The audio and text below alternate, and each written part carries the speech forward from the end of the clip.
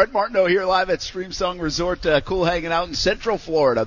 Polk County is where this is. Again, it's kind of in the middle of nowhere, but it's really neat. It's just a neat place. And we'll talk more about it. The golf courses I'll tell you a little bit about because they are very unique for the state of Florida. Yeah. And unique just where it's built, like all the kind of history behind Streamsong Resort. And it's relatively new, but already widely considered some of the top golf courses and top resort in the world. And we are glad to be here today. Austin Lane back in the Action Sports Shack studios. And right now let's talk a little college football and other sports going on because maybe he's got a thought on Ramsey or even Antonio Brown. We welcome in ESPN's Jason Fitz every Tuesday around this time. What's up, Jason? How you doing, man?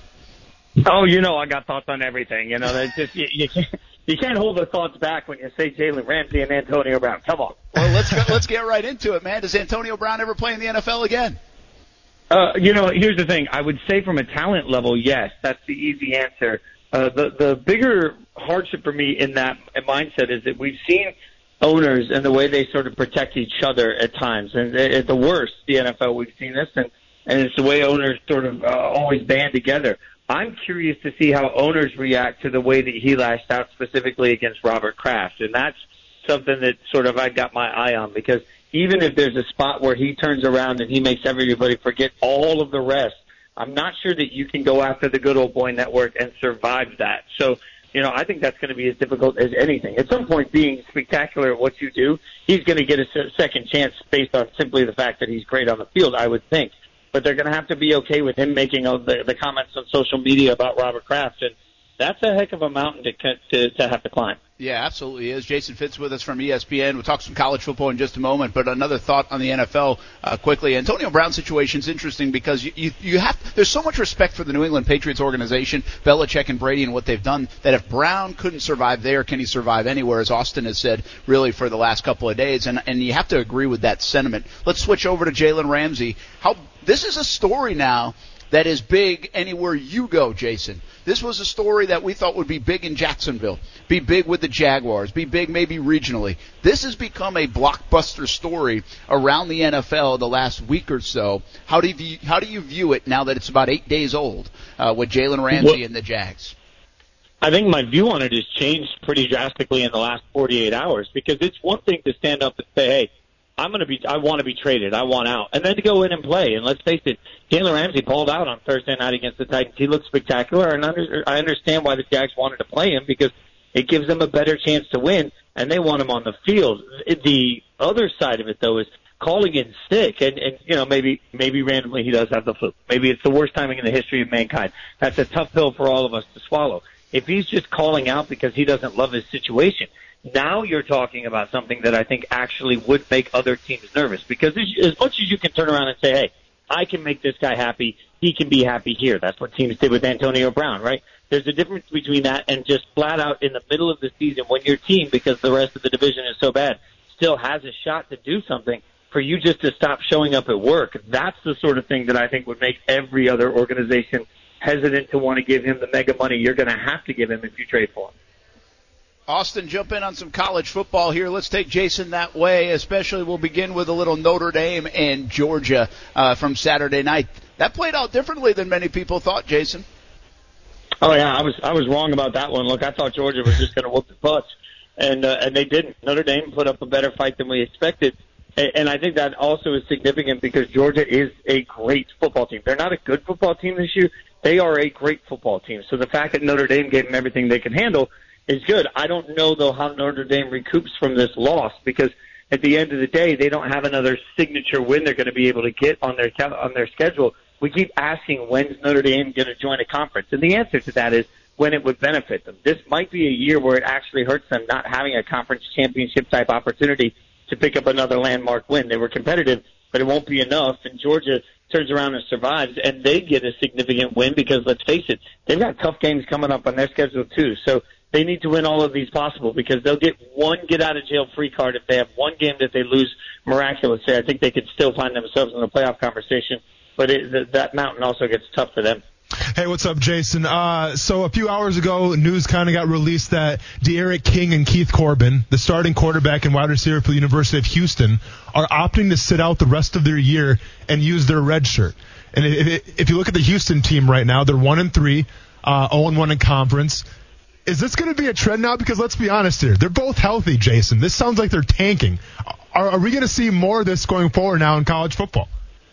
If it works, why not? And that's scary in the sense that you're right. Like, D'Eriq King is somebody that had a great year. He accounted for 50 touchdowns. It's an AAC record. He played incredibly well. Now, this season is off to a rocky start, and there's a belief that Dana Holgorsen, who comes over from West Virginia, is building a team. He thinks it's going to take a little time. I don't know if he's talked them into it or if they've just decided they don't want to be a part of where this team is now. But if we really want to see a world that gets convoluted, it's a world where you start seeing coaches redshirt players that just to get their team better next year. I mean, it may be a win for everybody, but that could turn into a scary, strange situation of people taking advantage of a rule that was meant to really help players and suddenly use it to help teams stockpile players for next year when they're going to be better. That's going to create so much havoc that I think the NCAA would have to turn around and revisit the rule to make sure it's actually working. Jason Fitz from ESPN. You can catch him in the mornings with Golick and Wingo. Catch him 8:30 in the morning on Saturdays leading up to College Game Day and all the social media platforms for ESPN as well. That show's doing well every Saturday morning, and Jason has some fantastic insight on the college stuff, really everything. But on Saturday mornings, it's all about college football for Jason and the gang. All right, let's stay on that because that is a fascinating topic that just came up with Houston and these two guys that are going to do this. Do you see? I love it's funny, we don't like player empowerment sometimes, and I'm guilty of it, whether it's an Antonio Brown and the stuff that he's done, and is Jalen Ramsey about to do that? And I'm mixed on it, I'm conflicted on it, but I really like rules that benefit student athletes in college, especially in college football and college basketball, the way things are designed. But this is something that throws you for a loop, and I thought you brought up a great point. Is it the coaches that are going to do it instead of the players? And if it's the coaches that are going to do it, well, then that defeats some of the purpose, because I like student-athlete power a little bit more. I don't necessarily love more power for the egotistical head coaches, Jason. Well, you're 1,000% right, and I'm with you. I think in a world, and I cannot say this loud enough for every single person that doesn't like player empowerment. In a world where a coach can quit today on his team and go sign somewhere else and coach somewhere else tomorrow, I have no problem with giving players the opportunity to move about the cabin however they so choose, because we give that same freedom to coaches all day, every day. And, but where this particular sort of loophole becomes concerning to me is my question becomes, do you see Nick Saban look around and say, hey, you know what, you're not quite big enough this year. I don't want to lose you. You're not hurt. You're good, but we're going to be even better at this position, or we need you next year at this position, and start to basically pressure kids to stockpile for different years when they might be good. And the same for rising programs. If Dana Holgorsen is trying to build something at Houston he thinks can be competitive, and he realizes this year isn't the year, do you see more of this where mid-major teams are sort of stocking players away in the cupboard, keeping a year of their eligibility and forcing them or pressuring them to put the needs of the team ahead of the needs of the student athlete in any situation? That's where it starts to get scary, because it's already a corrupt system anyway. We all know that. You add this level to it, and, man, you're going to have kids being pressured to do things that they may never want to be a part of just so the teams can be stacked in certain years. That's scary. But Jason, let's be honest here, though, and I guess I don't want to say I'm speaking out against player empowerment here, because I'm the most pro player empowerment guy there is. And maybe I'm hanging out with Brett Martineau too much, but it begs the question now, though. So let's say in Houston that this was on the players. The players chose to do this. Well, what's to stop a player, especially with the transfer portal now? Let's say like he's on a pretty good team. There's a lot of hype around the season, and all of a sudden maybe his team starts 1-3 or something like that, and he chooses to sit out and he chooses to use that red shirt. Well, what's to stop him just to say, you know what? I thought this team was going to be good. They're not that talented. I want to transfer out of here, and I'm going to use my red shirt to do it. What's to stop a player from doing that as well? Well, you're right. Nothing. And, is that good or bad? I mean, because do we want a system where all of a sudden your best wide receiver goes down for your team, whatever team that might be, and so you're a quarterback and you look at it and say, well, you know what, I don't want to dip in my own production.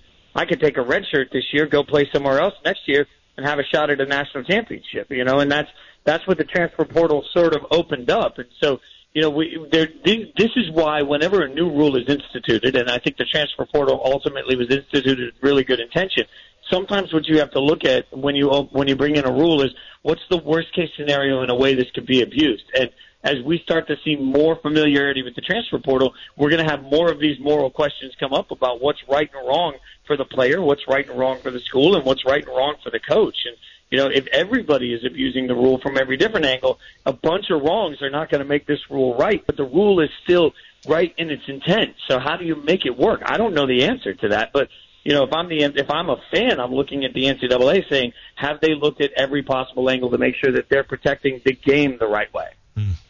I love the answer there, and I think there's a lot of issues to it, and there's no blanket answer, and I think that's part of the problem, but I love the conversation because of it. Jason Fitz with us from ESPN, and, college football to me, Jason, has so many old school mentalities to it sometimes. Call it the good old boy network if you want, just call it old school the way it was. This is the way it was. This is the way it was. This is the way it's got to be. Well, in the last however many years, now a couple of years, we've talked to UCF a lot, and I know with us you've talked to UCF a lot, and we've talked about it from a college football playoff standpoint. Well, that ship sailed last week when they lost to Pitt.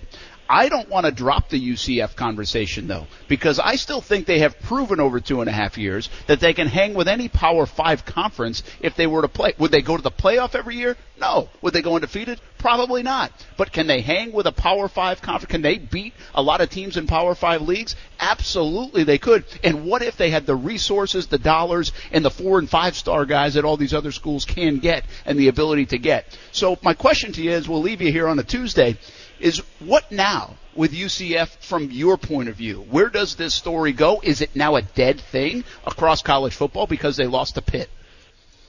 I think that UCF has got to stop fighting for the little guy and start fighting for UCF now.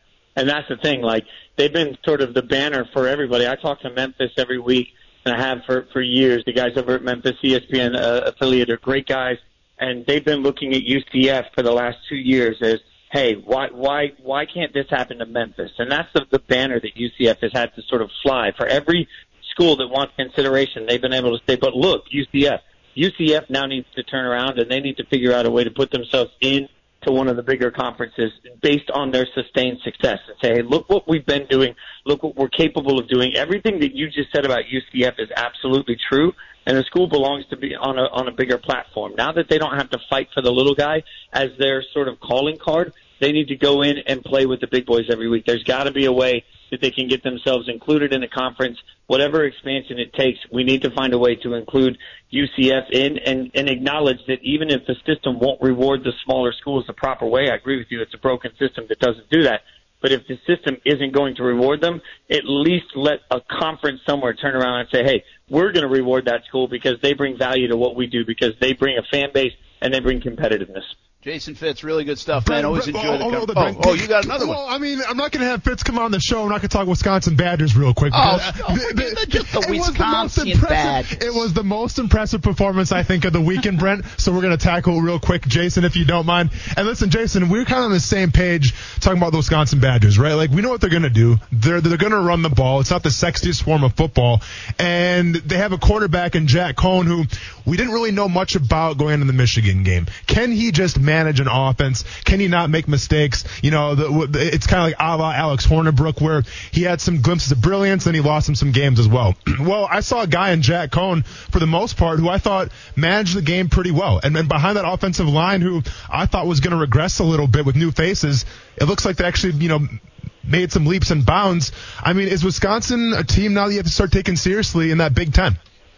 Yeah, they are, and you're absolutely right on everything you just said. We all thought that offensive line was going to be a little worse this year, and they're much better. I mean, you're talking about new faces that have gelled together quickly, and they're playing impressively well. Jonathan Taylor, we know he's a stud. We know he can run over anybody. I predicted that they were going to crush Michigan. I thought that was going to happen, but I don't think it's just a statement that Michigan is bad. It's a statement this Wisconsin team is that good, and it's really going to be interesting when they start to play some of these flashier offenses in general. It's real. I look forward to a Wisconsin-Ohio State type game in general, because the fact is Wisconsin can control the line of scrimmage, and so they can control the clock. And as long as they can do that, man, you got to get on the field to score a bunch of points. Their defense is better than we think too. Wisconsin is sneaky good, and we're going to have to pay attention to them. I agree wholeheartedly. Nice. Jason, I don't know if you know what just happened here, but this is like when Austin was playing football and like the clock struck 0 and he said to the ref, go put 30 seconds back on the clock. It's like he's in a cage for an MMA fight. Hey. He's like, no, the fight's not over. Don't man. stop the fight. Hey. I want to keep going. And now forget about commercial breaks. Who cares if Fitz has another interview to do? We're staying here. Hey, he's bigger than us, man. Sorry, I can't control him sometimes. Hey, when you're the toughest man in the room, you get to make up the rules. That's the way it goes around here. I'm all in for it. That's going to go my next interview right there. I appreciate that, man. And that is our clip of the week, kids. Oh, yeah. I have lost. I'm trying to work my new contracts, Jalen Ramsey style. It's the first thing I'm going to say to my bosses. I have lost institutional control. Jason Fitz, thanks for joining us, man. We'll talk to you again next Tuesday.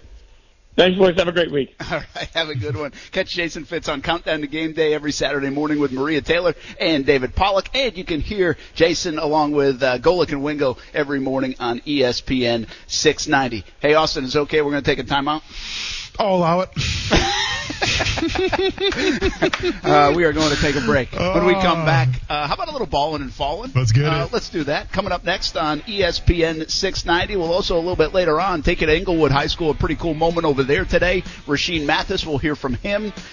We had Quincy Williams on Jags Report Live last night. We'll hear from the Jaguars rookie linebacker. And Joshua Dobbs, the Jags backup QB, joins us at 5 o'clock. So a lot to get to. We are live from Stream Song Resort in Central Florida. Action Sports Jax on ESPN 690. For the ones who know safety isn't a catchphrase, it's a culture. And the ones who help make sure everyone makes it home safe. For the safety-minded who watch everyone's backs, Grainger offers supplies and solutions for every industry, as well as safety assessments and training to keep your facilities safe and your people safer. Call, click Grainger.com, or just stop by. Grainger, for the ones who get it done.